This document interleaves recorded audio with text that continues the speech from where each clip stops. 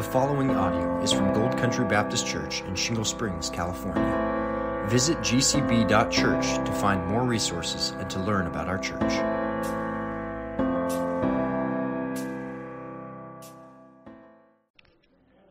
November 19th, 2023, A Journey to Conquering the Idols of the Heart, Part 2. Gracious Heavenly Father, we are so thankful, Lord, for this Lord's Day that you have blessed us with. And Father, we just reflect on how thankful we are of all the things that you have blessed us with, especially as we look forward to celebrating Thanksgiving ahead with friends and family, Lord. Would you help us, Father, to keep our hearts on the right path? Would you help us, Lord, by exposing anything in our hearts that you would like to bring to light? And we know, Father, that you don't want us hanging on to any of the idols that we have allowed to creep in and that we may be clinging to even right now, Lord. And so I pray that you would use this time for your glory, Lord, that you would be exposing the idols that lie within each of our hearts, Lord, and that you would just help us to begin identifying them, repenting from them, Lord, and just leaving them at the foot of the cross and running in the opposite direction, Father. And we trust that you will show us what that direction is, Lord. We trust that you will help us to put off the things that we need to, that you will be renewing our mind through your word, and that you will help us to put on the things that we need to replace them with, Lord, for your glory and for our joy, Lord. So we just give this time to you. We thank you for it. I praise you for just this study, Lord. It's been so good. So we thank you in advance for this time, and we just commit it to you. Amen. All right, ladies, I am excited about all the things, but I recognize that I'm excited having had weeks to process all of the things. So I mentioned last week that Brad Bigney, I'm going to blame him. Here's his website. I told you I'd tell you about it last week. This is his church's website, graceky.org. And if you go to their homepage and find, that little 3-bar menu thing, I'm sure it's got a name, but I don't know what it is, it will pop down a menu, and if you click on series, you can actually find not one, but 2 Gospel Trees and Series on his website. One that he taught through in 2012, and one that he taught through in 2023. So someone last week said, you guys keep giving us all these great books, and I don't have time to read them. And I assured her, you don't have to. Just keep coming to class. And if this is a book that has particularly sparked an interest for you, you can literally just stream it. Listen to him teach it. If you're visual, you can watch him teach it, but, there's not much to watch. But you can just listen to him teach through this book. There are PDFs you can download if you want to just have the notes, the quick version. It gives you all the high points. I haven't listened to all of his, I'll confess, but the ones that I kind of focused in on and listened to were excellent, and they're very much what's in the book, even down to the stories that he tells, how the Lord has used just circumstances in his own life to convict and reveal to him the idols that lie therein. So, the Lord is coming after us, and it's a good thing. We want to invite the Lord to come after these idols and help us uproot them and get them out of our hearts.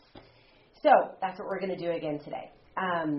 These things are causing us blind spots, sometimes huge ones, and we don't want that, right? We want to be living the life the Lord wants us to live. These idols affect our relationship with God. They affect our relationship with other people, probably mostly those who we live in closest proximity to, whether that's in our homes or just our families who we spend a lot of time with, our friends who we spend a lot of time with. It affects our relationship with all of creation because the things that we love sometimes aren't the people, it's the things. And we come to have these inordinate relationships out of these inordinate affections that we cling to. So, Brad Bigney in his study guide, which is on bradbigney.com, again, it's a free download, goes through some questions that we talked about last week, but I want to go a little bit deeper on some of these this week. So I'm going to read a few of them. He says, we are to ask ourselves as we search our own hearts, what do you want, desire, seek, aim for, pursue, or hope for? What are your goals, expectations, intentions? And really think about that word expectations. We're going to circle back to that a lot today because I think sometimes we just set ourselves up for failure because we expect unrealistic things, either of things or of people, right? And we're not supposed to do that. So what do you feel like doing? Do you want what you want, or do you want Christ's lordship over your life? And I'll just add, do your actions match your intentions? Because we all really, with our mouths, will say we want Christ's lordship over our lives, but do our lives reflect that? Because they need to. Where do you look for security, meaning, happiness, fulfillment, joy, or comfort?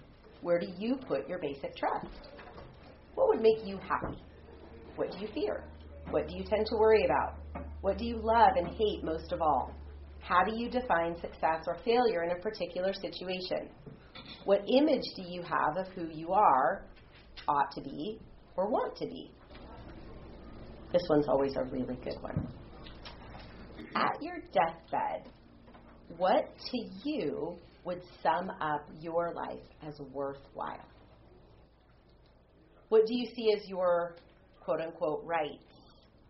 When you are pressured or tense, where do you turn? What do you think about? What do you pray for?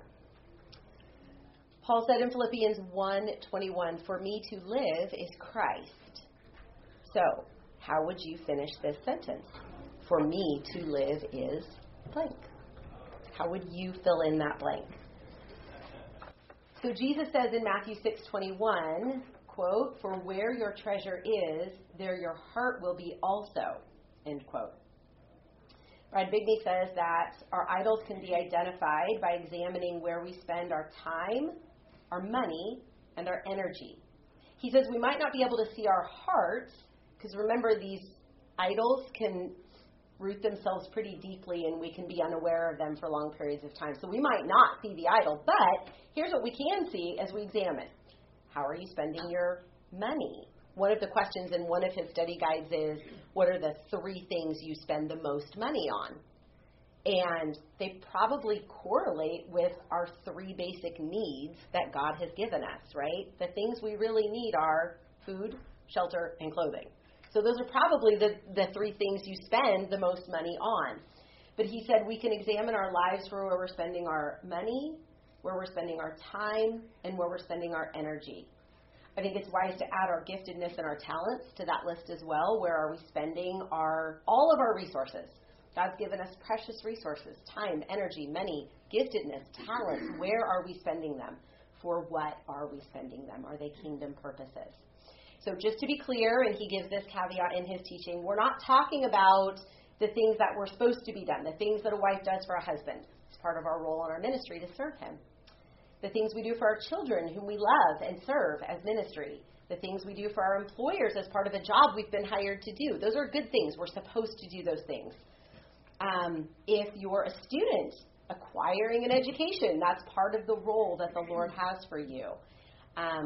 Any work that we do inside or outside of our home is to be seen first and foremost as ministry, right? But in any of these roles as women, we have to examine, are we like coloring outside of the line, so to speak? Are we looking for inordinate things? Are we falling into the rut of perfectionism in any of these things?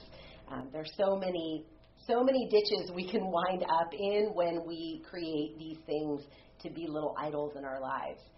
So what it begins to reveal about our heart as we identify those things is, where is our worship? Where is your identity? And what is your attitude toward the work the Lord has given you? What role does that work play in your life? And do these answers, as you think through these questions, do the answers that your thinking is revealing line up with the answers God would have you give? Are these sources of joy or sources of frustration, somewhere in between, or something altogether different? We are to do all things to the glory of God. Let's take a look at Colossians 3 this morning, if you would turn there with me.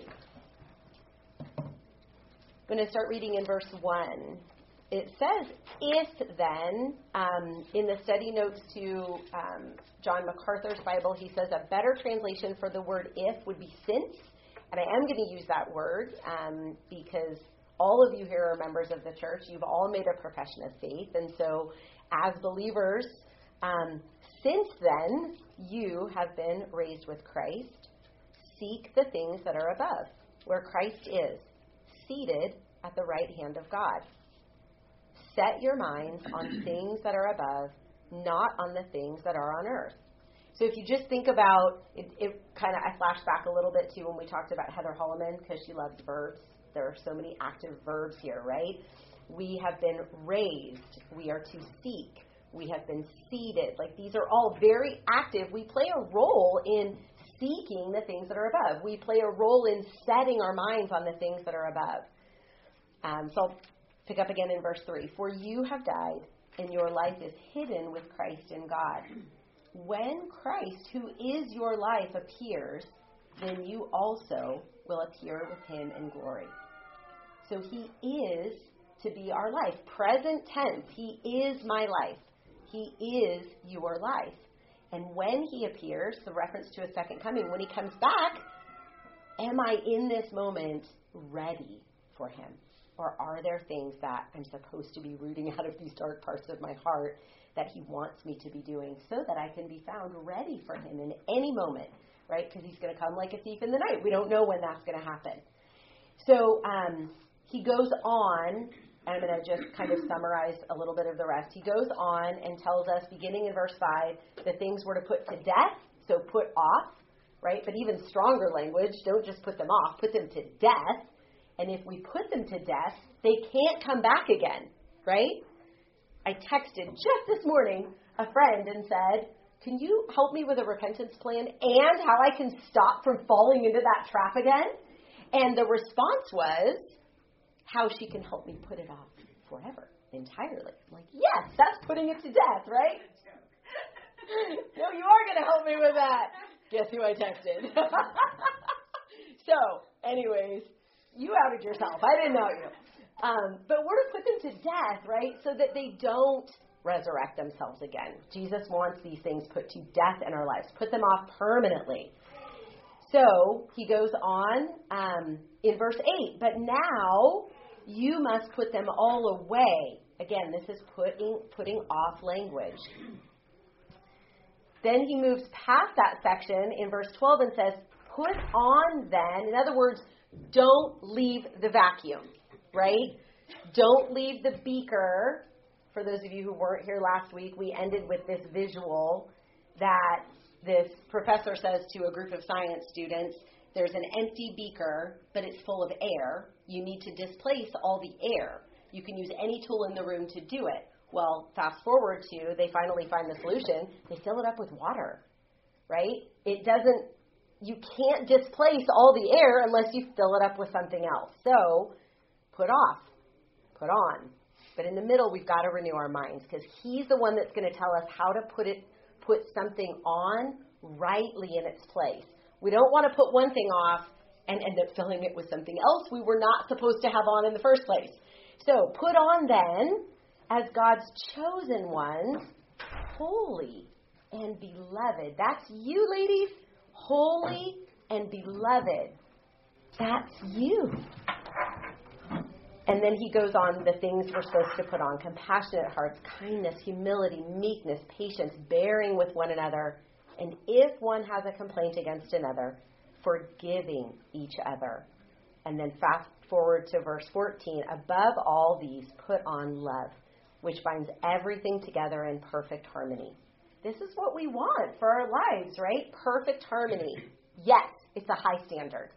But God's after our holiness, right? God gives us a high and holy standard, and he gives us the tools to be progressing toward it, right? Progressive sanctification. It doesn't happen in a moment. It happens over a lifetime. And the good news is when you uproot these idols and get rid of them, you're probably going to uproot a lot of fruit that came along with them. The bad news is he's probably going to reveal another that you can then get to work on, right? So you're smiling and snickering because you know that to be true, right? So don't be discouraged by that. Be encouraged. He is at work. He loves us enough to keep working on us every moment of every day. We're not to be weary, but we can get weary. That's why we need one another to come alongside us and say, don't be weary. Think back. Look at the changes. Look at the things He has done in your life. I see fruit in this area. Persevere. Right? So tell your friends, persevere. I'm seeing fruit in your life. Talk to me about that. Tell me that story. Ask her if you're seeing that fruit and commend her. So it's not just the things we're to put off, it's the things we're to put on, and he tells us why. So let's talk about motivation for a minute. What do I spend my time, energy, and money on? What are the things I'm busy doing? Why do I do the things I do? We can examine our attitudes closely to figure those things out. Am I joyful in the service that I'm doing? Has it become burdensome? Why? I need to be a good question asker of myself. There's a lot of fruit that can develop when we just start asking ourselves really good questions and then filter the answers through the gospel, right? We're not just supposed to listen to ourselves, we're supposed to preach truth to ourselves. So if the answers start coming and they're causing us discouragement, then we probably haven't filtered them through the gospel quite yet. So be sure to do that as you're searching out these answers.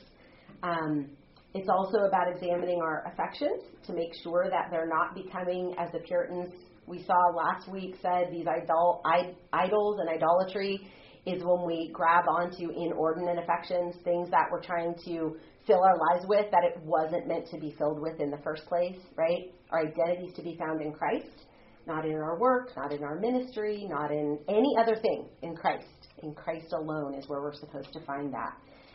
So, and also in our worship, right? We're created to worship, but we're created to worship the Creator, not the creation. So if we substituted something in there, we got to get rid of it so that we can get back to worshiping the right thing.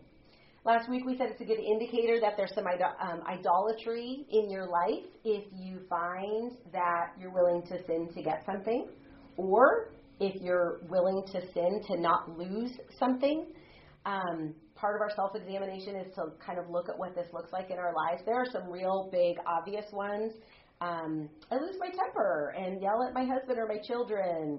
Perhaps you tell a lie. Maybe one you even would consider a white lie, but it's there in the definition. It's still a lie. You begin to get anxious or worry. I start to fear what might happen. I play the what if game in my head. That never leads somewhere good. I think we've talked about that in here before. Some of these were right there in the Colossians passage. Maybe these are more what I'll call kind of the in-your-face fruits, like you see them, everyone around you sees them. It's just bad. It's all bad, right? We know those ones. But there are some I mentioned last week that might be called more respectable sins, as Jerry Bridges has called them in his book, the subtitle of which is Confronting the Sins We Tolerate, right? Again, that confronting word, God's coming after us. So these are actually in Colossians as well, and we have to take them seriously. So, for your consideration, here are some taken directly from his table of contents. Ungodliness, anxiety and frustration, discontentment, unthankfulness, pride, selfishness, lack of self-control, impatience and irritability, anger. He has a chapter on what he calls the weeds of anger, a whole separate chapter, and in those he covers things like resentment, bitterness, enmity, hostility, holding a grudge, strife, or open conflict. Judgmentalism, envy, jealousy, and related sins.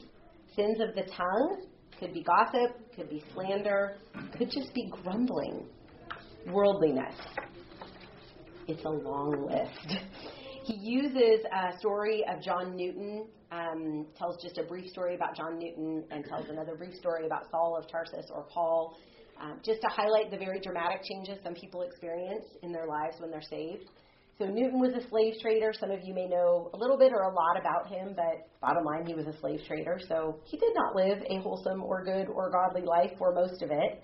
But at the end of his life, he said this, quote, My memory is nearly gone, but I remember two things: that I am a great sinner and that Christ is a great Savior.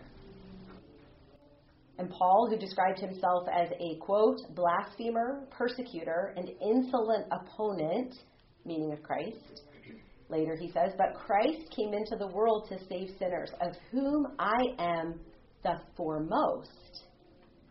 Think about all he did for the glory of God, all he did to promote the gospel, all the churches, not only he planted, but sent letters to remind them of who they were, get them back on track, all the things he did in his life. And he considered himself the foremost of sinners. That's 1 Timothy 13 and 15. And then going back to Jerry Bridges, after he kind of outlines those stories, he says this: both John Newton and the Apostle Paul saw themselves as great sinners, but with a great Savior. Most believers, and I'm guessing most of us in this room probably fall into this camp, cannot identify with either John Newton or the Apostle Paul in the gravity of their earlier sins. We may not have committed adultery, murdered anyone, dealt drugs, or embezzled from employers. I myself, says Jerry Bridges, reflecting back on my life, can say I was an unusually obedient child, a model teenager, a trusted employee, and a conscientious husband and father. In fact, I've been on the staff of a Christian ministry for over 50 years. So he does not have the same testimony as John Newton or Saul of Tarsus.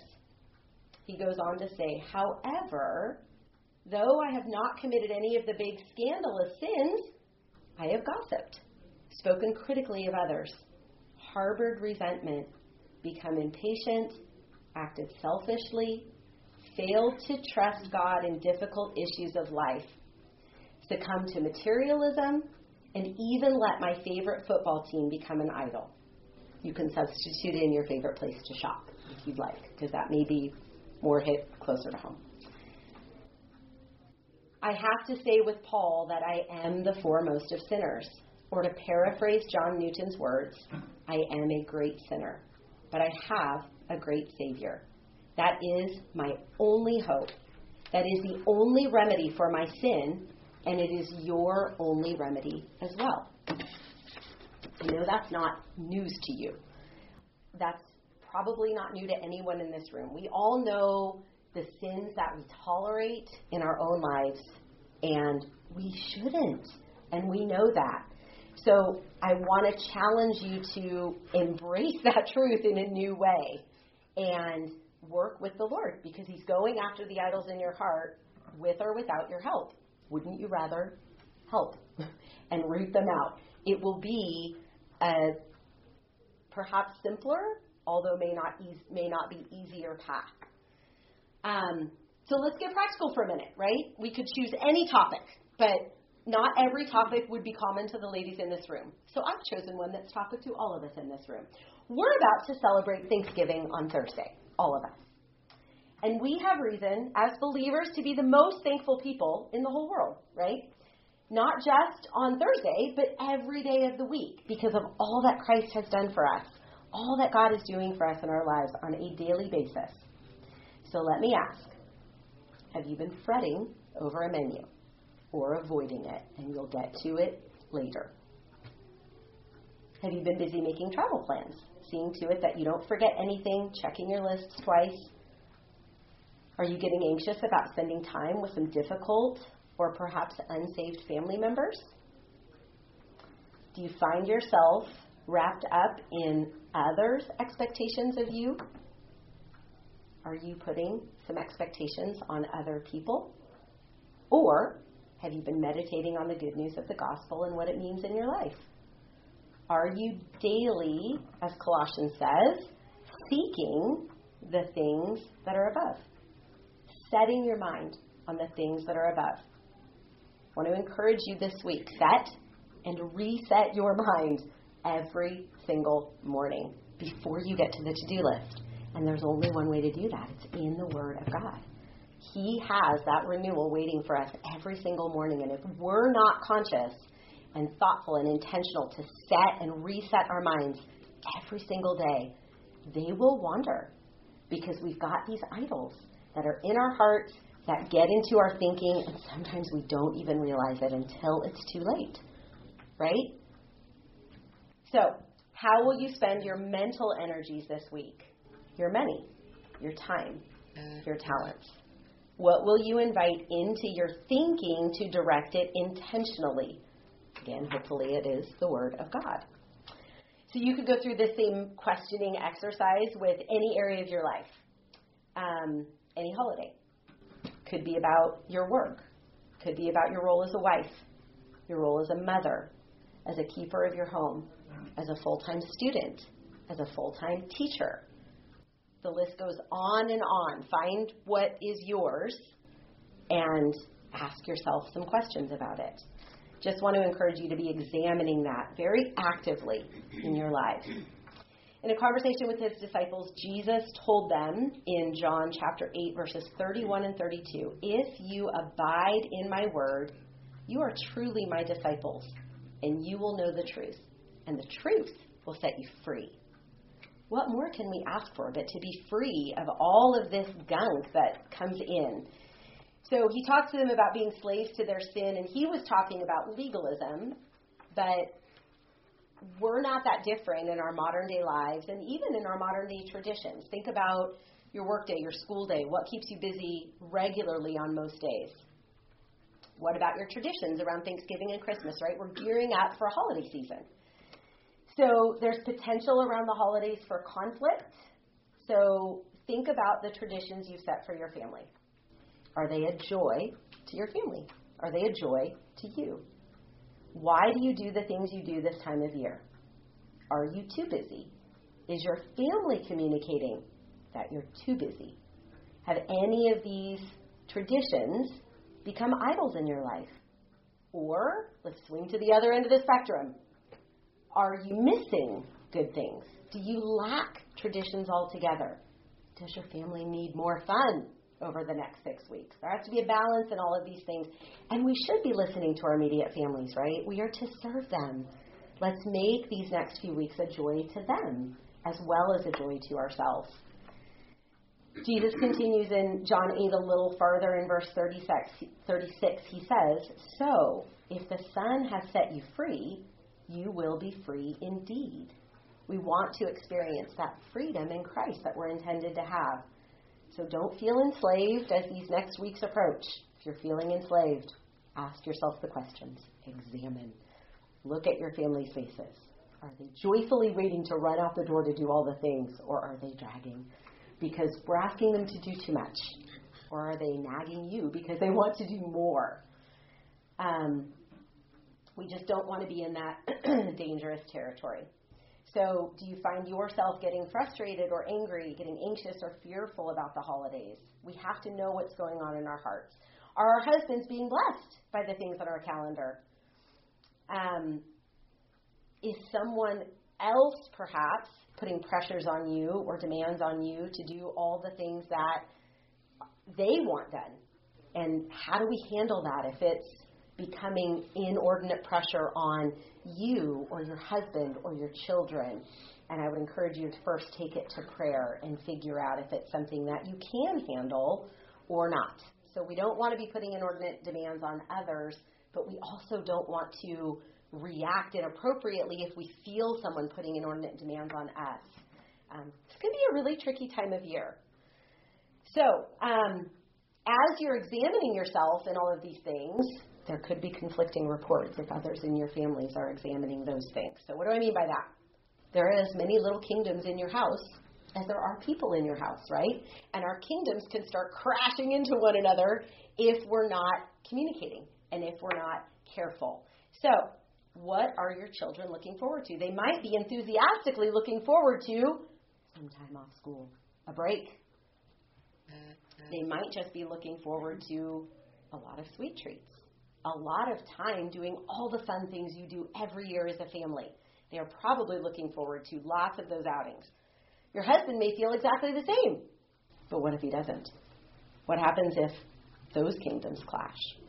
What if what he wants most is to just spend some time at home with his family, relaxing, because he's been working very hard.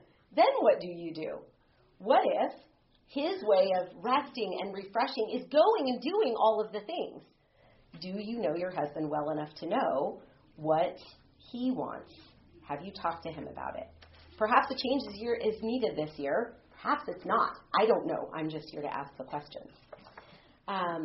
So maybe there are more things you should be doing. Maybe there are less things you should be doing. Find the balance for your family.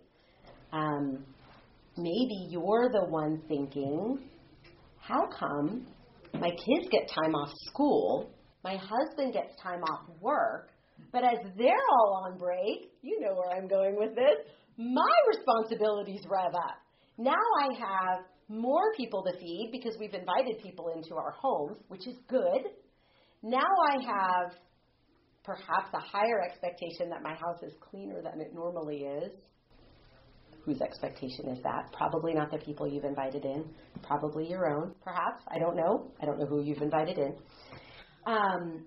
People want fancier food at Thanksgiving and Christmas, right? So if you're hosting, your responsibilities may be ramping up. Maybe you're going to be going and spending it with someone else and staying in their house. That can bring a lot of pressure. The list goes on.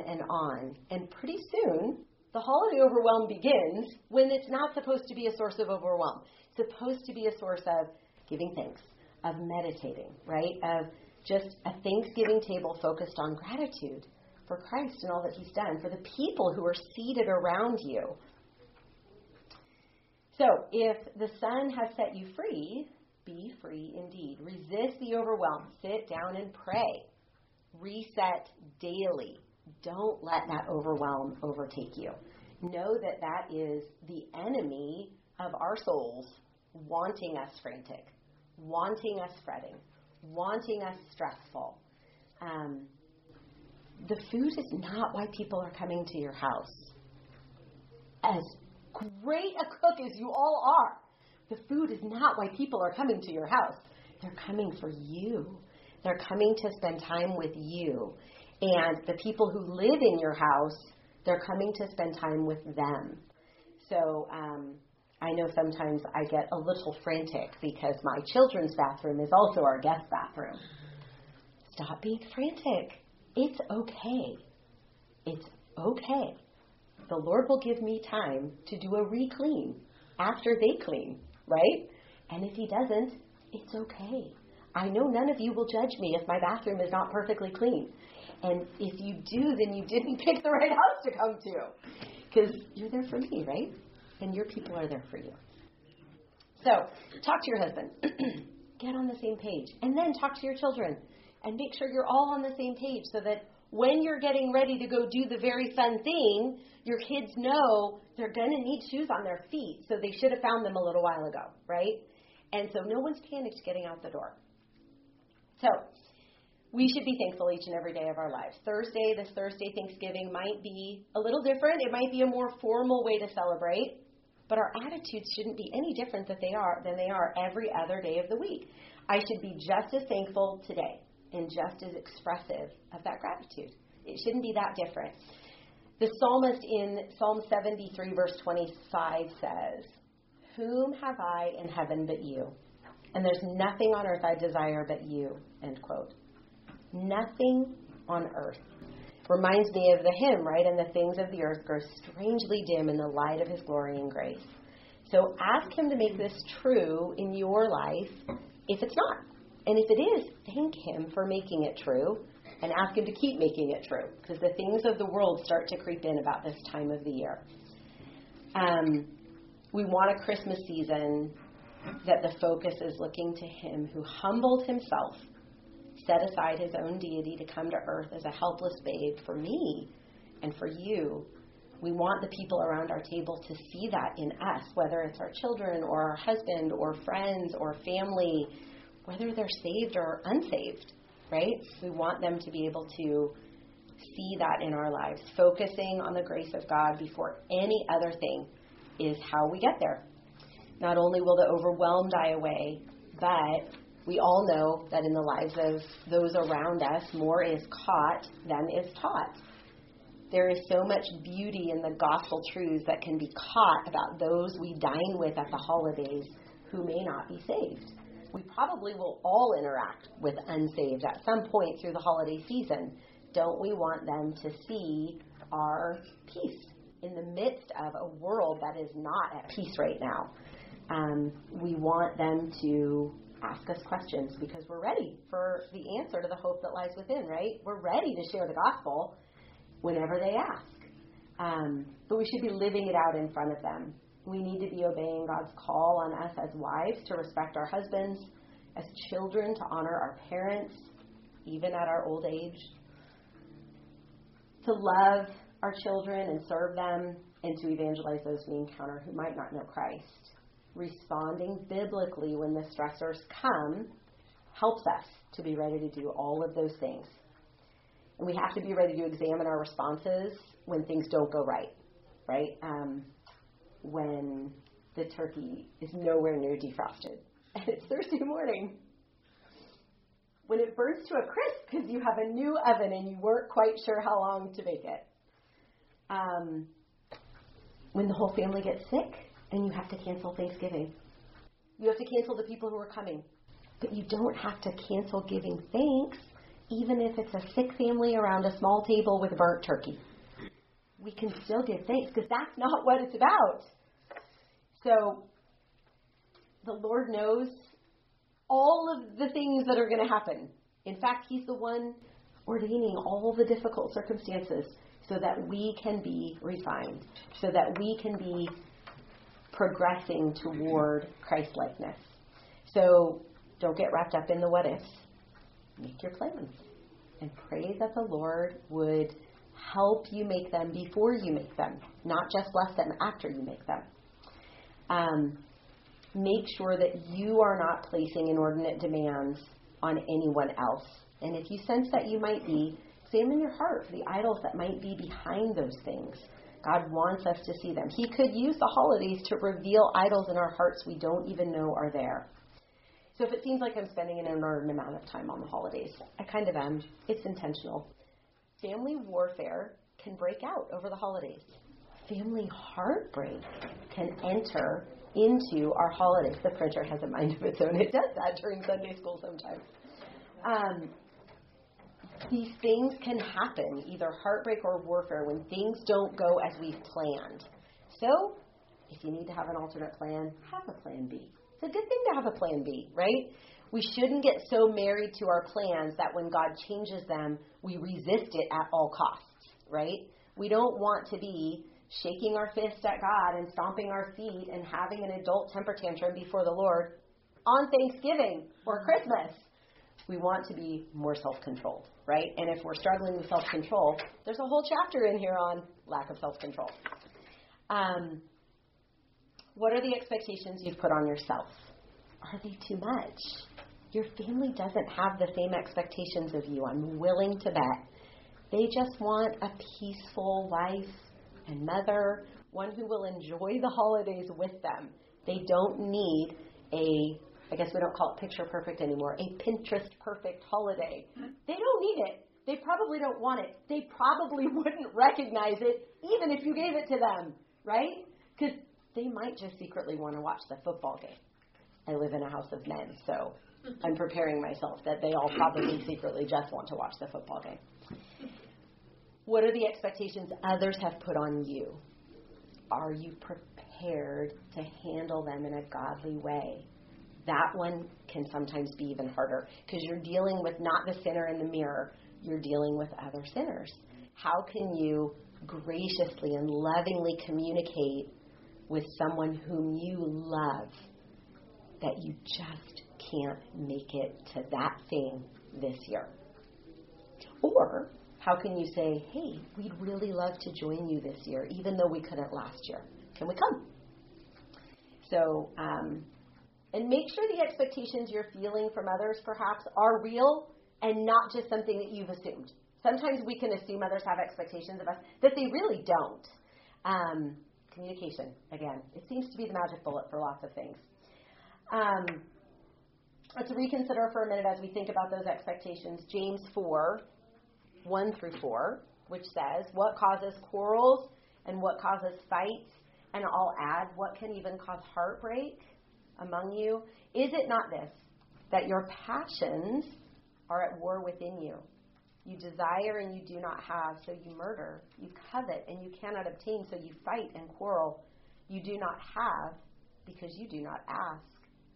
You ask and do not receive because you ask wrongly to spend it on your passions. And then with an exclamation point, he starts verse 4. You adulterous people! Do you not know that friendship with the world is enmity with God? Therefore, whoever wishes to be a friend of the world makes himself an enemy of God. And then he goes on. It's a great chapter. It's a great thing to revisit as we're rooting out these idols and we start seeing these problems.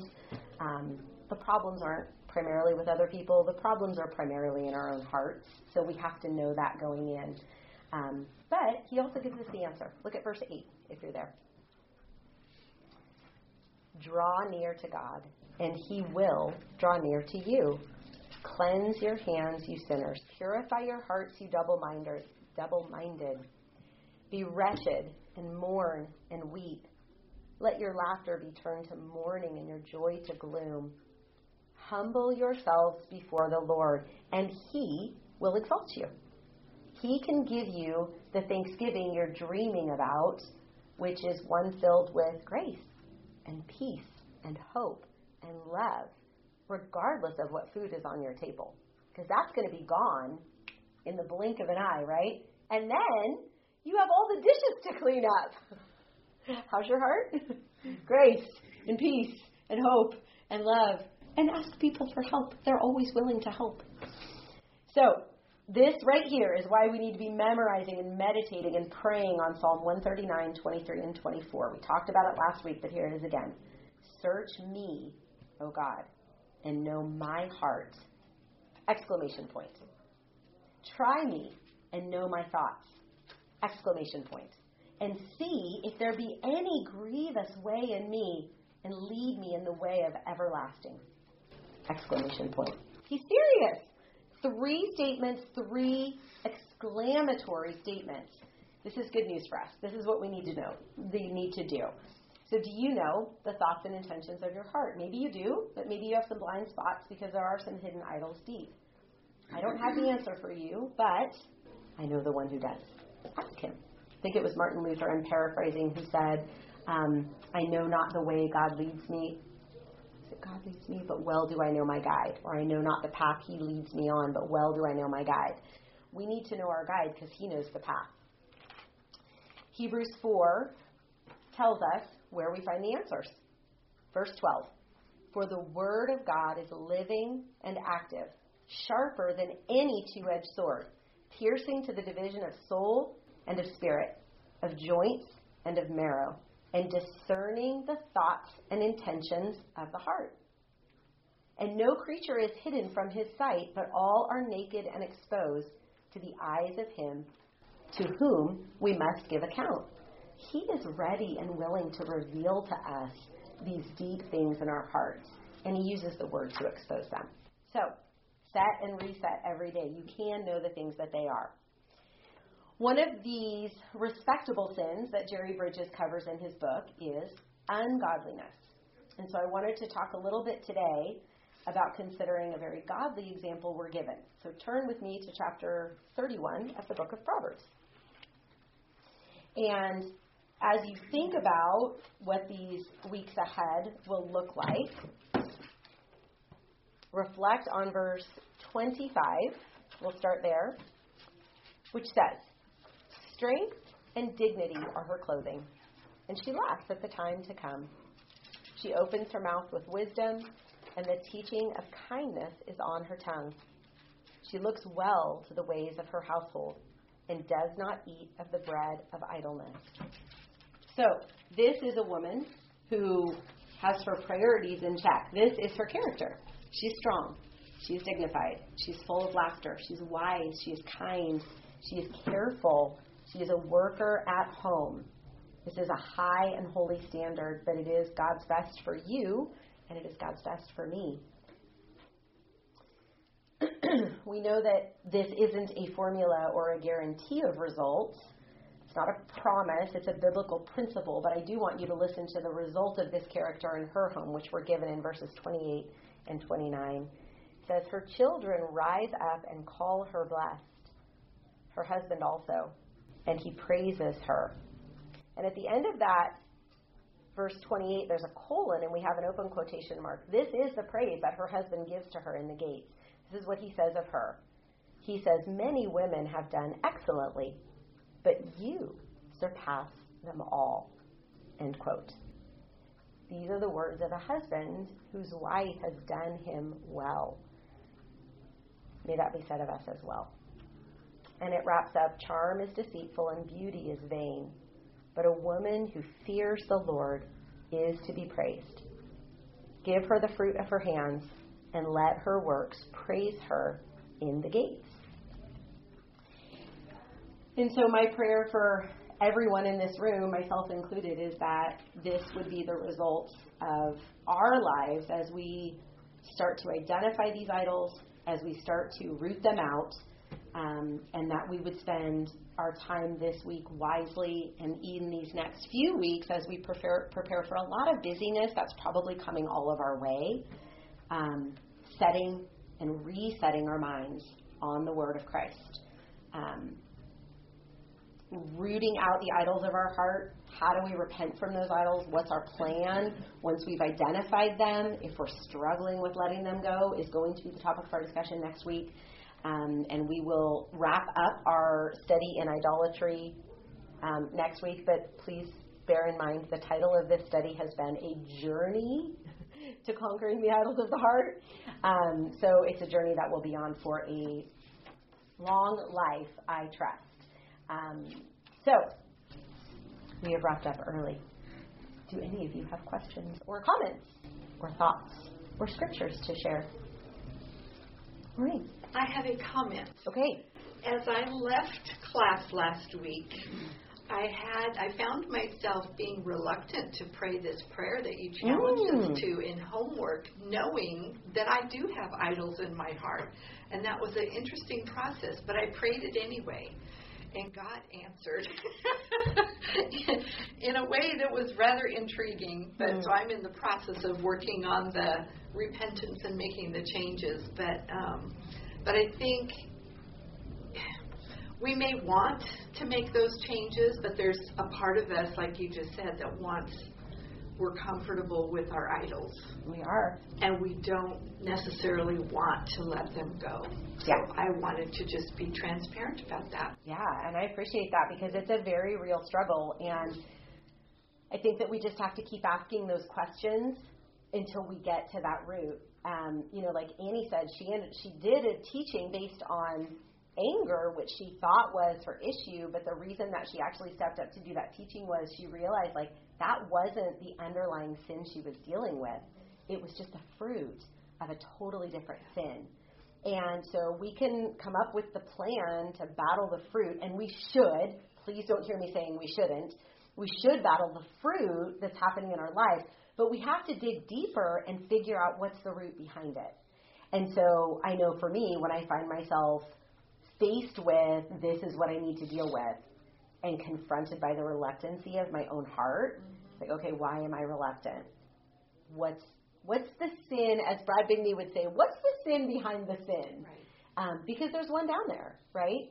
And for me in the past, it's been, okay, I want to have control of this situation and I don't.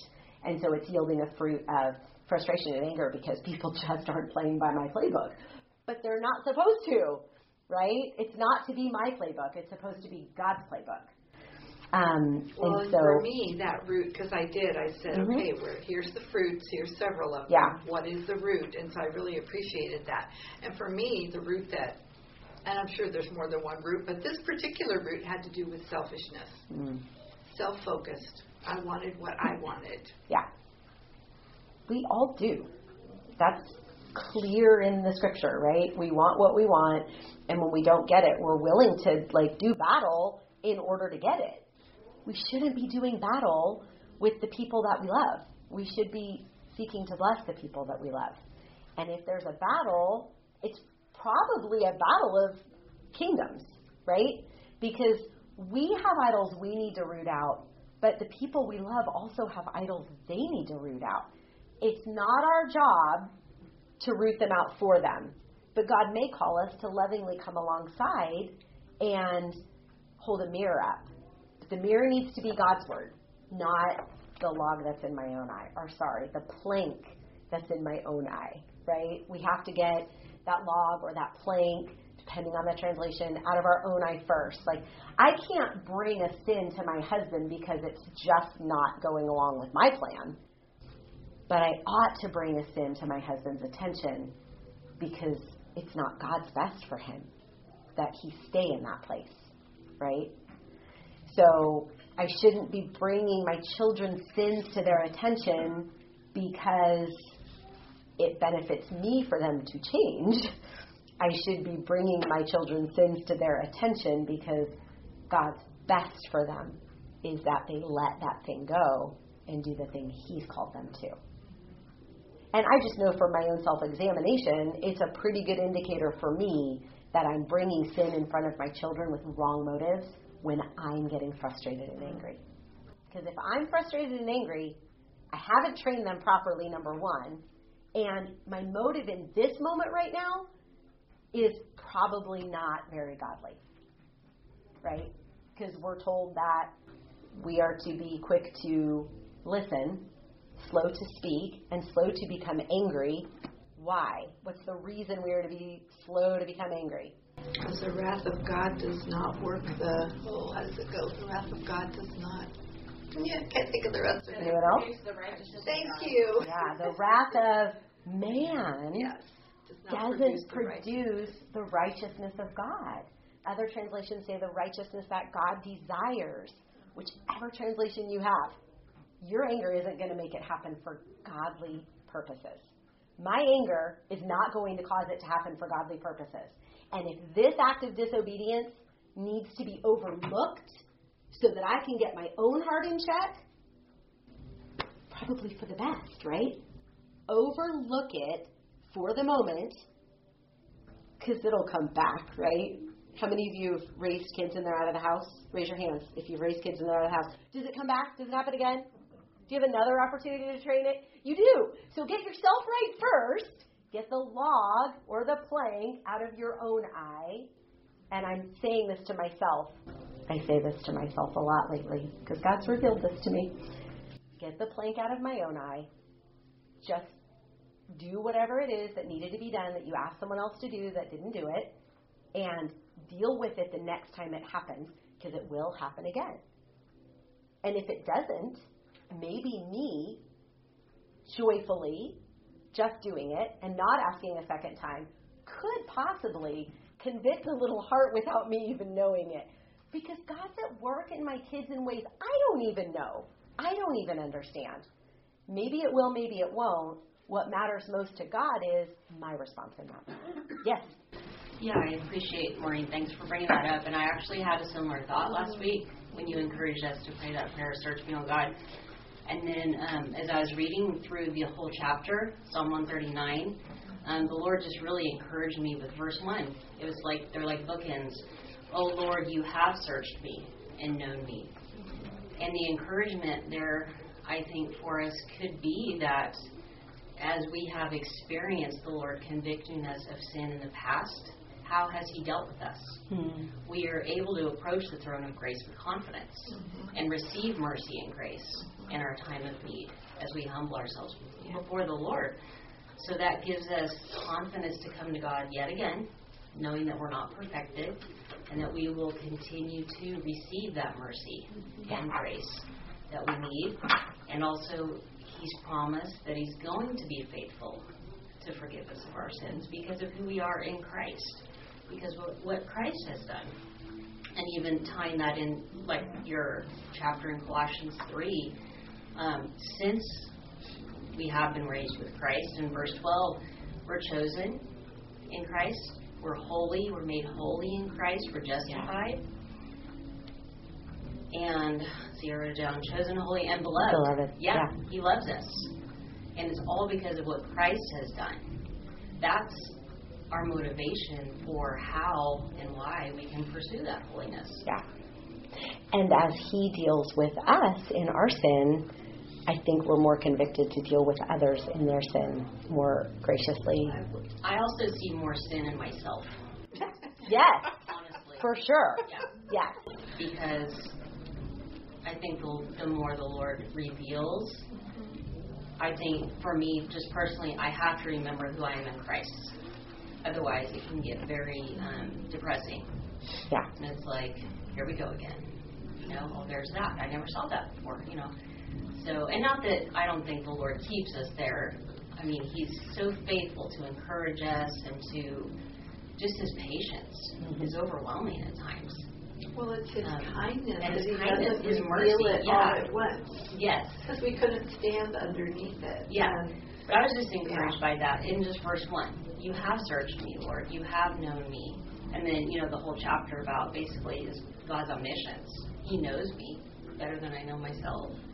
And He's given me a spirit to help me. He hasn't left me alone. He hasn't left me an orphan. Yeah. Thank you for that encouragement. Anyways, I was encouraged by verse 1 as I was struggling to, oh, Lord, I don't really want to pray that prayer. I know what's going to happen. No, but that's a great encouragement. Honest, But that's a great encouragement to all of us. Just start in verse 1 Yeah. and read the whole thing through. Yeah. Yeah. Context is so good. And probably the psalmist started in verse 1 and slowly worked toward that to prepare us for it. Yeah.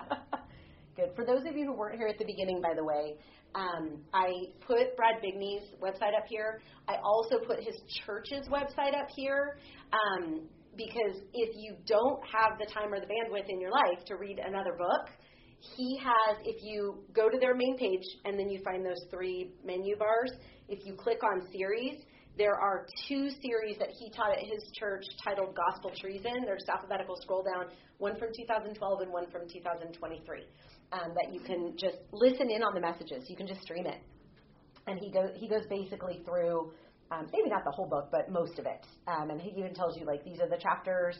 He gives you homework. There's a PDF if you want to download it for homework or not. It's fine. But I just wanted to give you another resource if you don't have time for another book. Or you don't have budget for another book. I get that. You can get it for free right there. And he's very encouraging and convicting all at the same time. But he's also very real. He shares anecdotes from his own life where the Lord's dealt with him. So, and I appreciated what you said about, it just reminded me when you were talking about that verse, when we confess our sins, He's faithful and just to forgive us our sins.